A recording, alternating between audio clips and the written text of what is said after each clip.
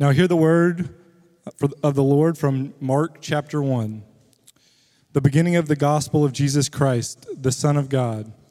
As it is written in Isaiah the prophet, "Behold, I send my messenger before your face, who will prepare your way, the voice of one crying in the wilderness, prepare the way of the Lord, make his path straight." John appeared, baptizing in the wilderness and proclaiming a baptism of repentance for the forgiveness of sins. And all the country of Judea and all Jerusalem were going out to him and were being baptized by him in the river Jordan, confessing their sins. Now John was clothed with camel's hair and wore a leather belt around his waist and ate locusts and wild honey. And he preached, saying, "After me comes he who is mightier than I, the strap of whose sandals I am not worthy to stoop down and untie. I have baptized you with water, but he will baptize you with the Holy Spirit." In those days, Jesus came from Nazareth of Galilee and was baptized by John in the Jordan. And when he came up out of the water, immediately he saw the heavens being torn open and the Spirit descending on him like a dove. And a voice came from heaven, "You are my beloved Son. With you I am well pleased." This is the word of the Lord. You may be seated. Peace be with you. Good morning, Sojourn. Like Britt said, my name's Paul. It's wonderful to see you this morning. If I haven't met you yet, welcome. I'm so glad that you're here. If this is your first time with us, I hope you feel welcome here at Sojourn. I hope you felt welcomed by our people. You felt welcomed not just by our greeters, but just in sitting in here. We are grateful for this building, this beautiful space to gather and worship, but it's always important to remember that the church is not a building or a place. The church is not an event to attend. It's a people to belong to. And I hope that if this is your first time or if you're visiting with us, that you have felt welcomed by the people of Sojourn. Sojourn, I hope that this morning, once again, it's an encouragement for all of us to gather together this morning. We sometimes say at Sojourn that we humbly admit that we're an imperfect church, but that we gather around our perfect Savior, Jesus Christ. And that is true. We are certainly an imperfect people. It is only by God's grace that we can live together in harmony and in love. And before I jump into the sermon this morning, I just want to acknowledge that it has been a tough season for us here at Sojourn. It's been quite a week for us as elders. As our members know, we sent out yesterday an announcement that we reached the end of a difficult investigation process regarding one of our leaders. And while I don't need to go into the details of that right now, I only say that to acknowledge that today I am acutely aware of my imperfection and our imperfection as a church and our desperate need for the perfection of God to shine through, the strength of God to be manifest in the midst of our weakness. It's been a hard season for me, for our elders, for many of our church, coming out of a hard season before that and another one before that.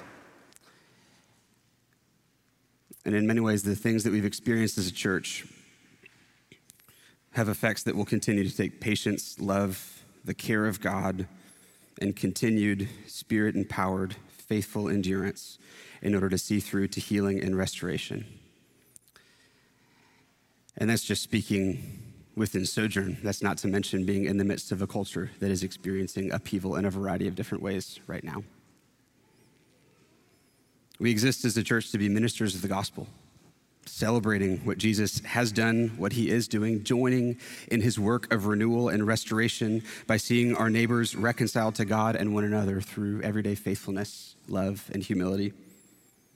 We exist as a church to make disciples, to multiply parishes, to plant churches, and this is a glorious and a wonderful calling. And sometimes in the real world, with actual men, women, and children, this gets messy. And this is one of those times. I want you to know, Sojourn, that the elders and I are here for you. If you have any questions for me or for any of us, please don't hesitate to ask. Given the week it's been, I'll admit that it feels like the fact that I have any sermon at all to preach this morning kind of feels like something of a miracle. But as I've experienced in studying and praying through this passage in preparation for our time together, I hope that God, by his Spirit, would lift our eyes so that we can behold Jesus for who he is and remember afresh, or perhaps even hear in a fresh way, where our hope really is to be found. So please, as I begin, please pray with me once again. Heavenly Father, we come before you this morning, standing on your promises.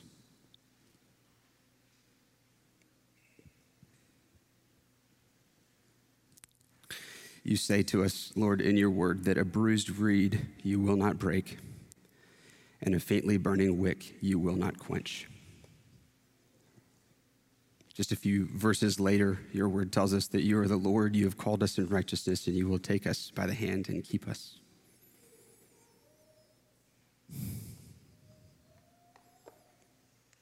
Lord, I pray that you would take the smoldering wick that is my heart this morning, the smoldering wicks that are many of our hearts this morning, and that you would not quench them, but instead would blow on them. Take that small spark and turn it into a flame roaring by the power of your Spirit, glorifying you, giving thanks for what you've done, giving us security and hope as we continue to walk on the journey that you've brought us on together. I am grateful for where you are, grateful for where we are, for where you've brought us, for what you're doing in our midst. You tell us to give thanks to you always and for everything. We trust that you are at work in us, among us, and we ask that you would continue to minister to us by your Spirit, that you would sustain us, that you would take us by the hand and keep us. We ask this as we come into your word in Mark chapter 1 in Jesus' name. Amen.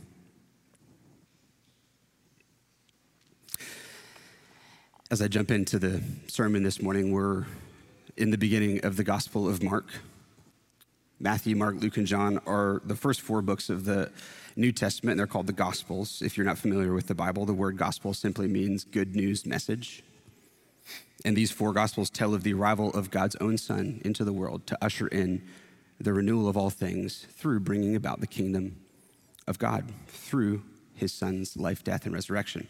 The four Gospels together give us four different pictures, perspectives on the world-changing events of Jesus' life and ministry. And it's interesting at times to see the different and complementary pictures that were given by the different gospel writers at different times and sometimes with different emphases. As you heard Britt read, today's passage in Mark chapter 1 is in verses 9 through 11. We're looking at the baptism of Jesus. Last week, Chase, the newest Sojourn Houston church planting resident, kicked off for us this new series in which we're going to be looking at selected passages that walk through most of the Gospel of Mark this spring. And in last week's passage, we were brought again to the wilderness, which where we were in much of Advent in December. And this week, Mark introduces us to Jesus. Last week, Chase talked about John the Baptist, who was the forerunner to Jesus. And this week, we come to the passage where Mark introduces Jesus to us. And the account of the baptism of Jesus is a special one. It's given to us in each of the four Gospels. A lot of the stories only appear in one or two of the Gospels. This is in all four of the Gospels, and in each of the Gospels, the baptism of Jesus is given a prominent and foundational role. As we'll see here in our passage for today, this is because not only is Jesus' baptism his first act, the first act of his public ministry, but it also provides the foundation of the ministry that is to follow. And so as we dive in together, there's three things that I want us to look at together this morning. First, we're going to ask the question, why was Jesus baptized? Second, we're going to look at the heavenly response to Jesus' baptism. And then third, briefly, we're going to look at what Jesus' baptism shows us today. So as we begin, when we come upon the story of Jesus' baptism, a question that almost necessarily comes to our minds is why? Why was Jesus baptized? When we think of baptism, usually we think of one of two things. We think of either John's water baptism of repentance for the forgiveness of sins, or we think of Christian water baptism in the name of the Father, the Son, and the Holy Spirit, baptism into Christ and into his church. And at first glance, it doesn't seem like Jesus fits neatly into either of these two categories. With John's baptism, on the one hand, Jesus is the Son of God who is without sin. And so he would therefore have no need of John's baptism of repentance for forgiveness. On the other hand, you've got Christian baptism, which is baptism into Christ, as the Apostle Paul says in Galatians 3 and Romans 6, which doesn't seem to fit either because there's no indication that Jesus changed the nature of baptism at this point in his or John's ministry. But more importantly, it would be strange for Jesus to be baptized into himself. So it's an interesting question, why Jesus was baptized. It's one that I've struggled with actually for a long time as I've read the Gospels. Was it a religious or political statement in which Jesus is affirming the ministry of John the Baptist? Did he go out to be baptized because that's what all the faithful Jews were doing at the time? Was there some sort of change that happened in Jesus as though his baptism was at the point at which he became the Son of God? Was Jesus simply giving us a model to follow as Christians? None of those quite capture it. While I guess kind of hesitate to admit this, if I'm honest, I for the majority of the beginning of my Christian life thought that this was kind of an act. It was like Superman getting on an airplane. As I read, I thought Jesus had to know that he's the Son of God, right? His mother, Mary, gave birth to him as a virgin. Angels had appeared to Jesus' mom and dad saying, this is the Messiah, this is the one who is to come. And furthermore, Jesus had never committed a sin in his entire life. And we can't even wrap our minds really around what that would have been like. John's baptism is a baptism of the forgiveness of sins. We know he didn't need that. And so really, I just thought it was Jesus kind of identifying with the rest of humanity in a symbolic fashion. You know, since you guys need to do this and I'm your savior, I'll go ahead and do it too. That's kind of was my working understanding of why Jesus got baptized for a number of years of my Christian life. And as we'll see, I was actually part of the way there, but as we look at our text today, we're going to see it's much more rich and meaningful than that. Britt read for us just a moment ago verses 1 through 11 of the Gospel of Mark to give us some context, but for now, let me just read verses 9 through 11. This is our passage for today. It's short. Let me just read these 3 verses. Mark chapter 1, starting in verse 9. In those days, Jesus came from Nazareth of Galilee and was baptized by John in the Jordan. And when he came up out of the water, immediately he saw the heavens being torn open and the Spirit descending on him like a dove. And a voice came from heaven, "You are my beloved Son. With you I am well pleased." So there's essentially 2 parts to this passage, 2 main things that happen. In the first part, verse 9, Jesus is baptized by John in the Jordan. And in the second part, verses 10 and 11, we see this spectacular reaction from heaven in response to Jesus' water baptism. The heavens are torn open, the Spirit descends, and God, the Father, expresses words of approval to his Son. In answering the question of why Jesus was baptized, in this first point, we're going to zoom in on this first part, verse 9. In those days, Jesus came from Nazareth of Galilee and was baptized by John in the Jordan. So let's look at this for just a minute. Last week, Chase, I think, masterfully summarized for us the 400 years of silence that preceded the arrival of John the Baptist. The people had been oppressed by Persia, then Greece, then Rome, and all the while, they had these promises from God that the Messiah would come to bring justice and peace and the glorious reign of God on the earth. And then all of a sudden, this strange man appears, named John. He's wearing, Mark tells us, clothes of camel hair and a leather belt around his waist. He's eating locusts and wild honey, and each of these details points back to the Old Testament in a way that signals to the people that something new is coming. Something new is happening. Back in verse 5 of Mark chapter 1, we're told that all the country of Judea and all Jerusalem were going out to him and being baptized. Something was going on, and people were listening. And what was John's message? He's coming, so get ready. John wasn't the one who was to come. The one who is coming after him is the mighty one, the one who will baptize with the Spirit. And so John says, get ready, he's coming. And here, verse 9, we're introduced to this one. In those days, Jesus came from Nazareth of Galilee and was baptized by John in the Jordan. This is how Mark introduces Jesus for us. No details about Jesus' birth, his childhood, or his status in society. Simply, Jesus came from Nazareth in Galilee. But as we look a bit closer, there are at least three things that I think Mark wants us to see in his introduction of Jesus. For the first two, we see a couple of contrasts that are both striking and I think quite deliberate. First, if we look at what has just come before this, Jesus is joining, like I just read a moment ago, a large crowd of people who are coming out to be baptized by John. And when we look at who is coming out, we see that verse 9, the first verse of our passage, and verse 5 actually stand in contrast. In verse 5, we're told all the country of Judea and all Jerusalem were going out to John and were being baptized by him in the river Jordan.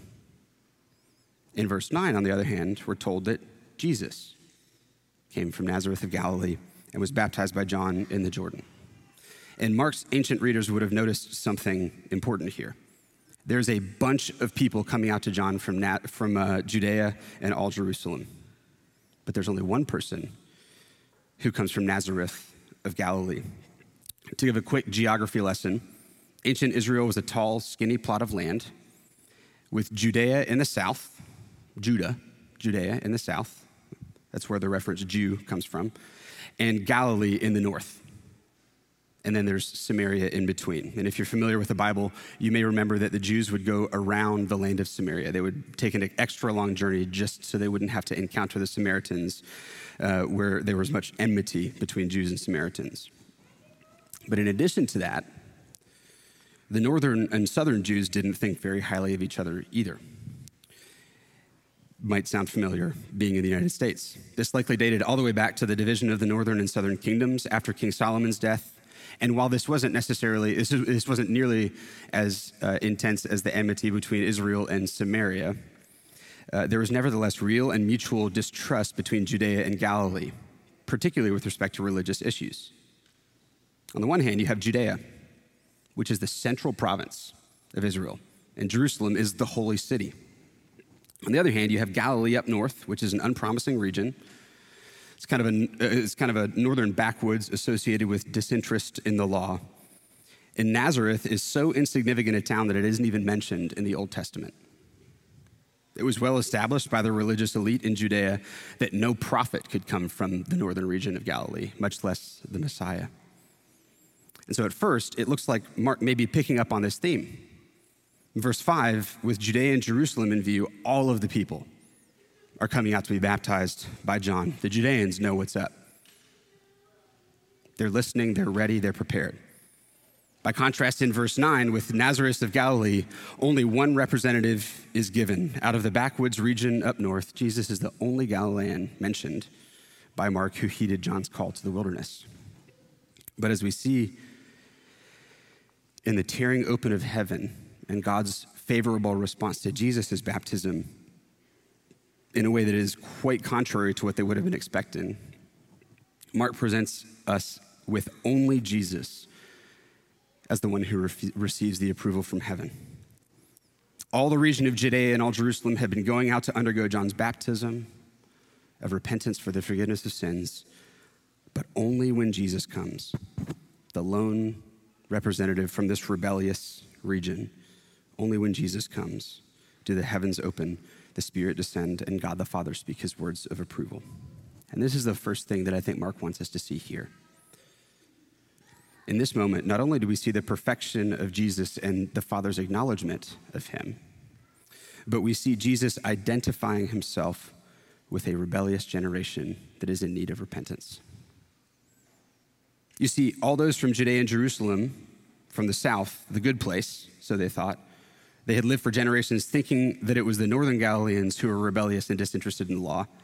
They proved themselves to be rebellious and disinterested and unaware of what God is doing. Their repentance is not accepted by God. Instead, it is the one from Nowheresville, Galilee, who proves to be the unique son who genuinely responds to the prophetic call to the wilderness. Jesus alone, representing rebellious Israel, comes with truly genuine repentance, putting to shame those who had thought of themselves as the genuine ones. The second thing I think Mark wants us to see is similar, and it also comes in the form of a contrast. In verse 8, John had told us that the coming one will baptize with the Holy Spirit. In verse 9, we see the coming one himself is baptized with water. Right here at the beginning of Jesus' earthly ministry, as one theologian puts it, we see the enormous contrast between the baptism which the Lord is to perform and the baptism to which he himself submits. In verse 8, being the one who will baptize with the Spirit centers on Jesus being the giver of life, the one who is actively creating the people of God. In verse 9, in being baptized with water in John's baptism, this same giver of life places himself in the role of a humble penitent, receiving the sign of repentance. So taking these first two observations together, we see Jesus identifying with this rebellious generation and then humbling himself to receive the baptism of repentance on behalf of his people.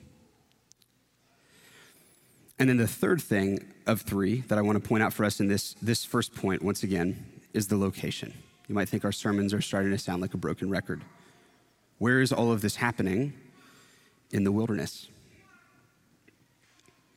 As we've seen numerous times over the past month, the wilderness is the place of new beginnings for the people of God. It's the place where renewal begins. And for our purposes this morning, it's important to note that the wilderness is where sonship is established by God, and therefore where sonship must be reaffirmed.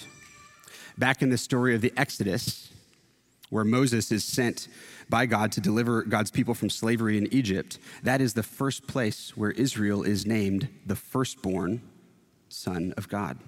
Exodus chapter 4, verse 22, thus says the Lord, Israel is my firstborn son. It is on account of this designation that God sends the 10th plague against Egypt, the plague of the firstborn, that ultimately leads to their deliverance from Egypt. In the story of the Exodus, God sends Moses to deliver his people, through which he brings them to the wilderness. In the wilderness, God consecrates them. He sets them apart, and he creates a new people to whom he gives the covenant of the law. And it is from the wilderness that Joshua, Moses' successor, leads God's people through the Jordan River and into the promised land. That's the story of the Exodus. With the coming of Jesus, God once again sends John, this time, to lead his people into the wilderness. In the wilderness, John baptizes them, setting them apart, preparing them for the one who is to come, who will baptize them with the Spirit, bringing about new creation and making them into a new people. And it is into the wilderness that Jesus comes to be baptized in the Jordan River, beginning a new exodus, a new journey from the wilderness into the kingdom of God. You see, John's appearance in the wilderness and his call to repentance through baptism in the wilderness signifies, as one commentator puts it, that the time has come when God will execute a decisive judgment from which a new Israel will emerge. What is Jesus doing when he's getting baptized? In submitting himself to the baptism of John, Jesus acknowledges this judgment of God upon Israel and himself enters into it, taking the place of the guilty people. So why was Jesus baptized? In his baptism, Jesus identifies himself with his people. He takes their sins as his own and serves as the perfect penitent for them, the perfectly repentant man, but not for his own sins. Instead, this is for the sins of the whole world. The Gospel of John tells us when John the Baptist sees Jesus coming, John says, "This is him. Behold the Lamb of God who takes away the sin of the world." There, the Gospel of John this time points us back to the Exodus also, and in particular, that points us back to the story of the Passover. When the plague of the firstborn passed through the land of Egypt, God's people were to sacrifice a lamb without blemish, mark their doorposts with its blood, signifying that the lamb died instead of their firstborn sons. In Jesus' baptism, we see the first of many ways in which Jesus is identified as the sacrificial Lamb of God without blemish, God's own beloved Son who would die on account of the sins of his people so that they wouldn't have to. Though he was God, as the Apostle Paul tells us in Philippians 2, Jesus emptied himself, taking on the form of a humble servant, being born in the likeness of men, so that he might become obedient even to the point of death, in order to secure the salvation of his people. In the season of Advent, we celebrated the coming of God to be with us. The name that God has given, one of the names that Jesus has given is Emmanuel, which means God with us. And here we see that Jesus didn't come just to be with us as though he's merely beside us, consoling us. No, Jesus enters into the very plight of our sin and carries it for us. As the theologian Adolf Schlatter once wrote, he associates himself with sinners and ranges himself in the ranks of the guilty, not to find salvation for himself, not on account of his own guilt and his flight from the approaching wrath, but because he is at one with the church and the bearer of divine mercy. And so taking these three things that we've seen together, all together from verse 9, we see that Mark has actually packed a lot in this minimalist introduction to Jesus. Here, from the very beginning of Jesus' ministry, we see that he's not an isolated individual who takes responsibility merely for himself and his own righteousness, but he actually shares the heritage and the predicament of his people. Why was Jesus baptized? It was an act of vicarious repentance, a taking on of the sins of the world. Rather than setting himself apart from the sins of his people, Jesus identifies with this rebellious generation. The one who will baptize with the Spirit humbles himself to receive the baptism of repentance on behalf of the people. And in heeding John's call and the coming to the wilderness, the beloved Son of God has come to the place where sonship must be reaffirmed. In preparation for this new exodus, this new creation, this judgment from God, from which a new people of God will emerge. Which brings us to the second point this morning.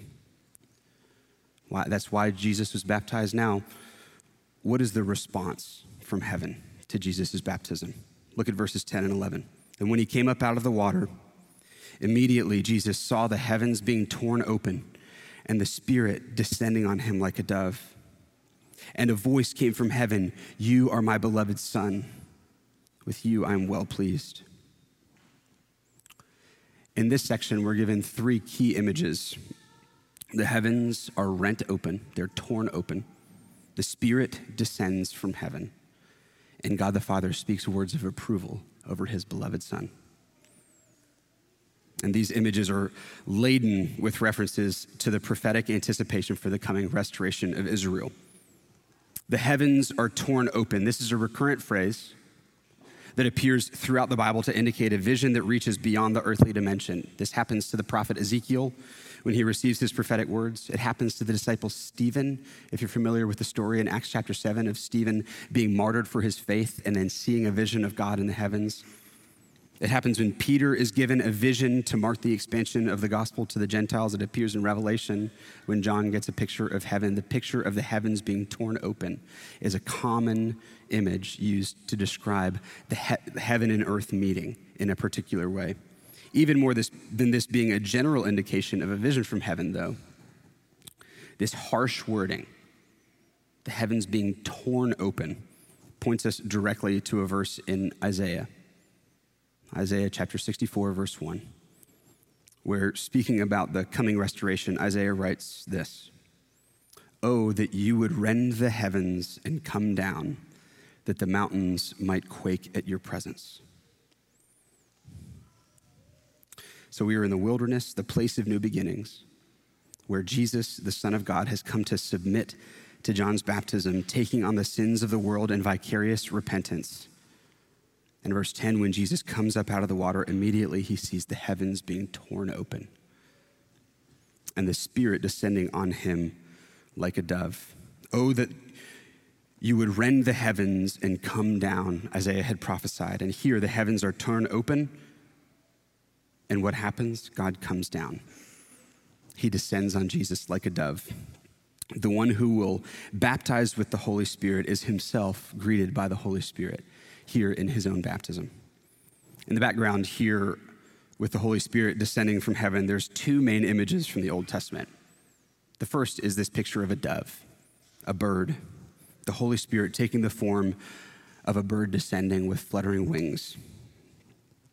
Brings us back to the Spirit hovering over the waters of creation in Genesis chapter 1, verse 2, in the account of the creation. It also brings in an image of divine protection. One of my favorite articles I've read actually about the Passover itself is by a theologian named Meredith Kline, who looks at the Hebrew word for Passover and says that it could also be translated cover over.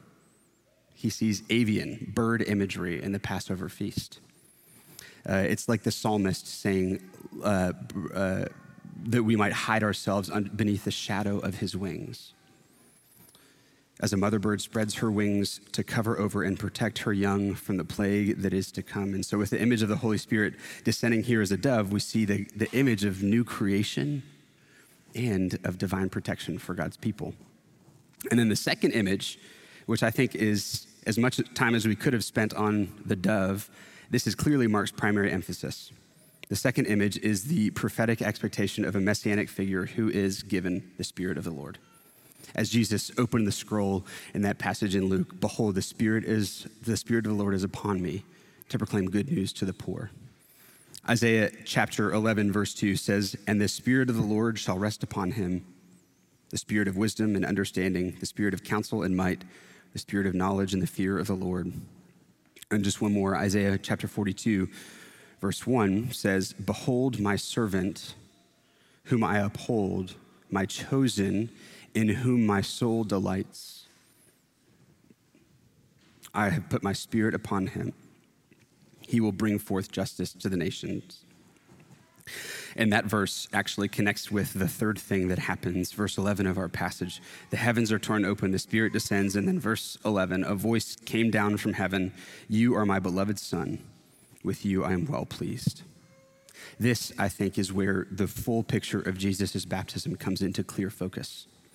Jesus has been obedient to the Father in his sinless life, and in submitting himself to the baptism of repentance, taking on as the Lamb of God the sins of the whole world. And in response, the Holy Spirit descends on him to remain with him over the course of his ministry, empowering him for his ministry. And at the very same time, the Father commissions him to undertake his God-given role in ministry, identifying him as the Son of God.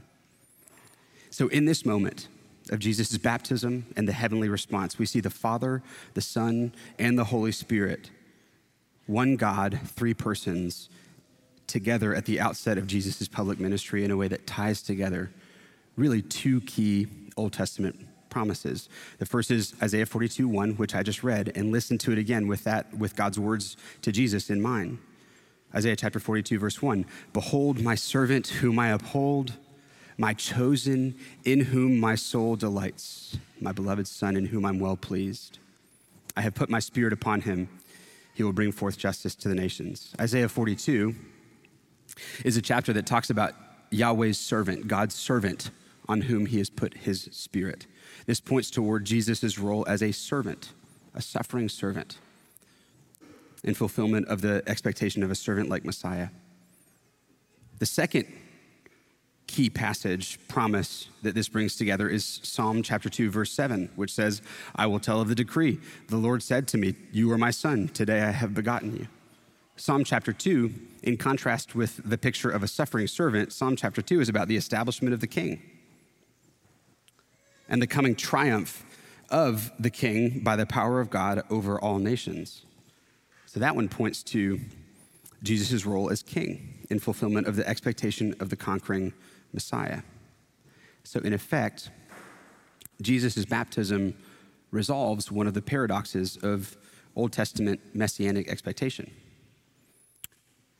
If you take some time, I think this is actually widely available online right now. If you take some time and look at ancient Jewish interpretations and even present-day Jewish interpretations of the messianic passages, it's usually either one or the other. Either the Messiah is the conquering king or the Messiah is the suffering servant. And one of the most common present-day, as one of my friends who's a rabbi tells me, one of the common present-day Jewish interpretations of those two passages due to the paradox is that the suffering servant is talking about Israel as a nation, and that the Messiah is purely a conquering king. That dates back to at least the 2nd century BC, although it's probably originates earlier. But here, Mark chapter 1, at the baptism of Jesus, we see a resolution of this paradox. Will the Messiah be a conquering king, or will he be a suffering servant? Here, those two expectations converge on one man, Jesus, who would ultimately establish the kingdom of God, the reign and rule of God on earth through his suffering as a servant. As we walk through the book of Mark together, we're going to see how difficult this paradox of Jesus, both suffering servant and conquering king, is to grasp for Jesus' hearers, including his closest disciples. But here, at the beginning of the Gospel of Mark, as readers of Mark, we are clearly brought to an identification of Jesus as the Son of God from the very beginning. The Father, Son, and Spirit, from the foundations of the world, have had this plan in mind. And here they are, Father, Son, and Spirit, in unity, launching together into the ministry that will save the world. In those days, Jesus came from Nazareth of Galilee and was baptized by John in the Jordan. And when he came up out of the water, immediately he saw the heavens being torn open and the Spirit descending on him like a dove. And a voice came from heaven, "You are my beloved Son. With you I'm well pleased." So why was Jesus baptized? In a sense, Jesus' baptism was a baptism of preparation as well. The Son of God came into the world to live a sinless life and then present himself as the Lamb without blemish so that he could take the sins of the world on himself. What was the heavenly response to Jesus' baptism? While many had been baptized by John, here for the first time, the heavens are rent, the Spirit descends, and the renewal process begins. The Father looks at the Son and spoke tender words of affection and delight. "You are my beloved Son. With you I'm well pleased." It's time for this salvation project to begin. And as I move into a brief third and final point, looking at what we think that Jesus' baptism shows us today, I think we see two primary things. I think we see how Jesus did it, and I think we see how we do it too. So look at how Jesus did it for just a minute. Looking at Jesus and his life in ministry, we're getting ready to walk through the Gospel of Mark, which walks through some really incredible stories. Jesus from here, next week we're going to look at his temptation in the wilderness, and then from there we're going to see stories of him casting out demons, of him engaging with satanic hosts, of him healing sick people, of him having miraculous revelations concerning people and their motivations. Jesus' ministry was one full of miracle and sign and power. And the question that we kind of come to is, in that one, how did Jesus do those things? How is it that Jesus was able to do all of those powerful and wonderful things? Oftentimes, we attempt to explain it as that was the divine part of Jesus that was doing those things. But then when he experienced suffering, when he experienced pain, or when he experienced something that looked less like divine omniscience, we say that was the human part of Jesus. And often, if we actually take that thought process down to its end, what we unfortunately come to is the picture of Jesus who's kind of half God, half man. But what we realize is when we reconcile that with the rest of the scriptures, that actually is a problematic understanding. Jesus wasn't part man. When Jesus was baptized, he wasn't pretending like Superman getting on a plane. Superman doesn't need to fly, but he's, I'll fly on a plane just to be like all the people around me. Jesus was fully human. And as the perfect, sinless human being, he was baptized to take on the sins of the whole world. Likewise, Jesus wasn't partly God. This is part of the mystery of the incarnation, as we call it, the mystery of Jesus taking on flesh, becoming a human. He didn't become partly God. He was fully God.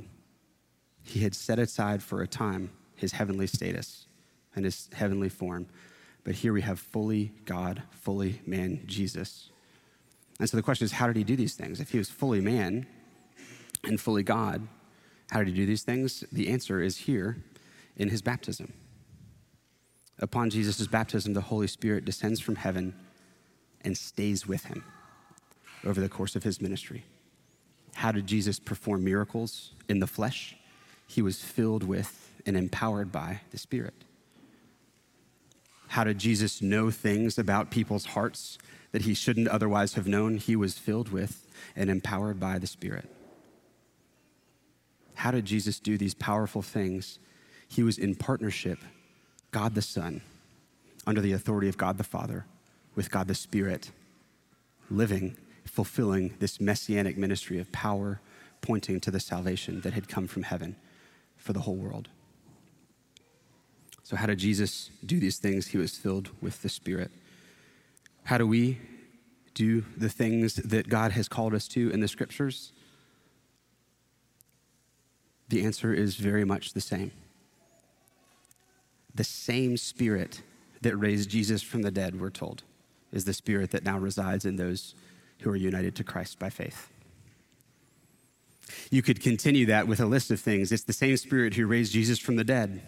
It's the same Spirit who empowered Jesus to heal the sick.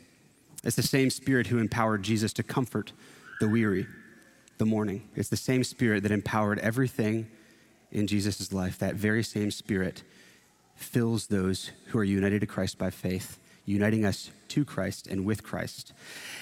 The Apostle Peter says it this way in an incredibly mysterious but wonderful way in 2 Peter chapter 1. Peter says, God has granted to us all things. God has made us partakers of the divine nature. That's the phrase, 2 Peter chapter 1. God has made us partakers of the divine nature. And how can Peter say that? It's because we have been filled with the Spirit. We share in union with God through the filling of the Spirit. And this work of the Spirit begins in our lives with repentance. When they were called, the people of God could not truly repent in the flesh. They were not yet filled with the Spirit. The Spirit had not been poured out on all flesh like Joel had prophesied, like Isaiah had prophesied. The Spirit had not been poured out in its full measure. And so when called, the people could not truly repent, and Jesus took their place as the perfect repenter, the perfect penitent. And this is good news because Jesus' perfect repentance was on our behalf too. For us, repentance, perfect repentance of every sin we've ever done is not something that you and I need to do. Repentance is not a work that we do in order to earn God's favor. Repentance is a response to the Spirit's work in our hearts. When God humbles us and brings us to him, we walk lives of repentance as a gift from the Spirit. And it's not just repentance for the forgiveness of sins, but repentance that leads us, as the Apostle Paul writes for us, from the kingdom of darkness into the kingdom of God's beloved Son. In Jesus' ministry, the kingdom of God came in power, and that power was the very presence of the Holy Spirit. And the one who led in the ministry of the Holy Spirit is the one who also baptizes with the Holy Spirit. And so Jesus' baptism, with the Spirit descending upon him, signaled something new. The restoration of Israel was nothing short of a new creation, the creation of a new people made up of people, men, women, and children, who have been made new by the power of the Spirit. A people who are being made into the image of God. And to close with this picture, just a moment ago, we saw how Isaiah chapter 42, verse 1 is in the backdrop of the Father's words of approval to Jesus. But listen again. This time I want to just read Isaiah chapter 42, verses 1 through 4. Listen to these words. This is the prophet Isaiah talking about the coming ministry of Jesus. Behold my servant whom I uphold, my chosen in whom my soul delights. I have put my Spirit upon him, He will bring forth justice to the nations. He will not cry aloud or lift up his voice or make it heard in the street. A bruised reed he will not break, and a faintly burning wick he will not quench. He will faithfully bring forth justice. He will not grow faint or be discouraged till he has established justice, and the earth and the coastlands wait for his law. This is the life that Jesus modeled in his life and ministry, and it's the life that you and I are empowered to live in the Spirit. Jesus is chosen and loved by God. In Isaiah, we read, "Behold my servant, in whom I uphold, my chosen, in whom my soul delights." In Mark, God says to Jesus, "You are my beloved Son, with you I am well pleased." In Christ, friends, brothers, sisters, you and I are invited to be those who are beloved by God, in whom the Father takes great pleasure. Jesus is humble and repentant. Rather than asserting himself, he bears with the needs of others. In Isaiah, the Lord comes to the bruised reed, to the faintly burning wick, in order to bring forth justice. In Mark, as we'll see, Jesus submits himself to carrying the sins of the people. And then empowered by the Spirit, we're going to see him come near to the bruised, the faint, and the sick to bring healing and hope. So too, are you and I not only comforted, but made into comforters for those who are faint and weary and weak. And also, Jesus does this in a non-confrontational way. In Isaiah, we're told that this coming one will not cry aloud or lift up his voice. In the Gospel of Mark, we see the picture of a gentle Jesus. He goes to war, very confrontational with Satan and his host, but is gentle with sinners. And at the end of his life, as he stands falsely accused, Jesus stands silent.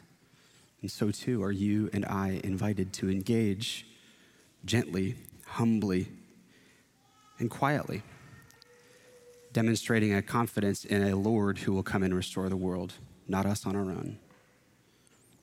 That is truly a confidence in the Lord that is truly otherworldly. And this is paradoxical. Just as for the Jews, it was paradoxical that Jesus was both the conquering king and the suffering servant, this is paradoxical even to our own hearts. It's hard for us to understand and grasp. If you try to play by the rules of the world, you will be understood by those around you. That's not confusing. If you grab for power, if you raise your voice, if you swing your fist, you'll be understood. But if you play by the rules of the kingdom that is not of this world, as a peacemaker, gentle in the face of harshness,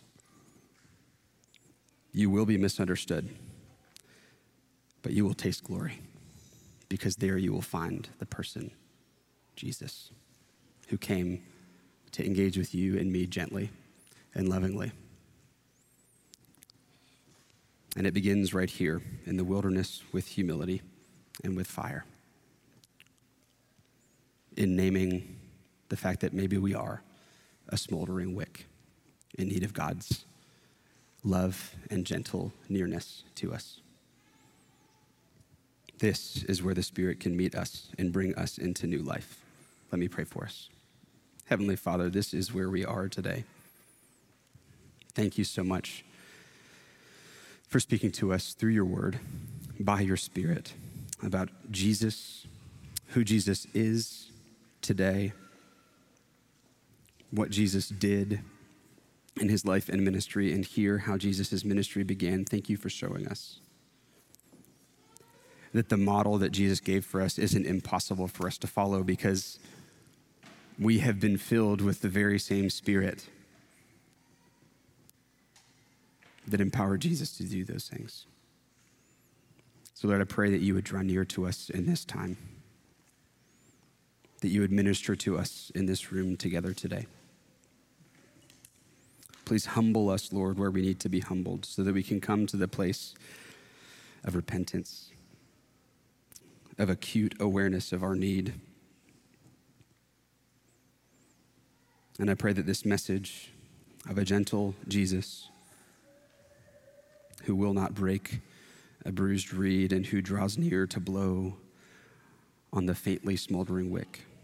Lord, I pray that this would be an encouragement to us as a church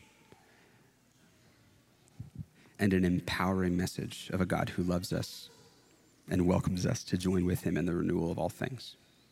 We love you, Lord, and we need you. In Jesus' name, amen.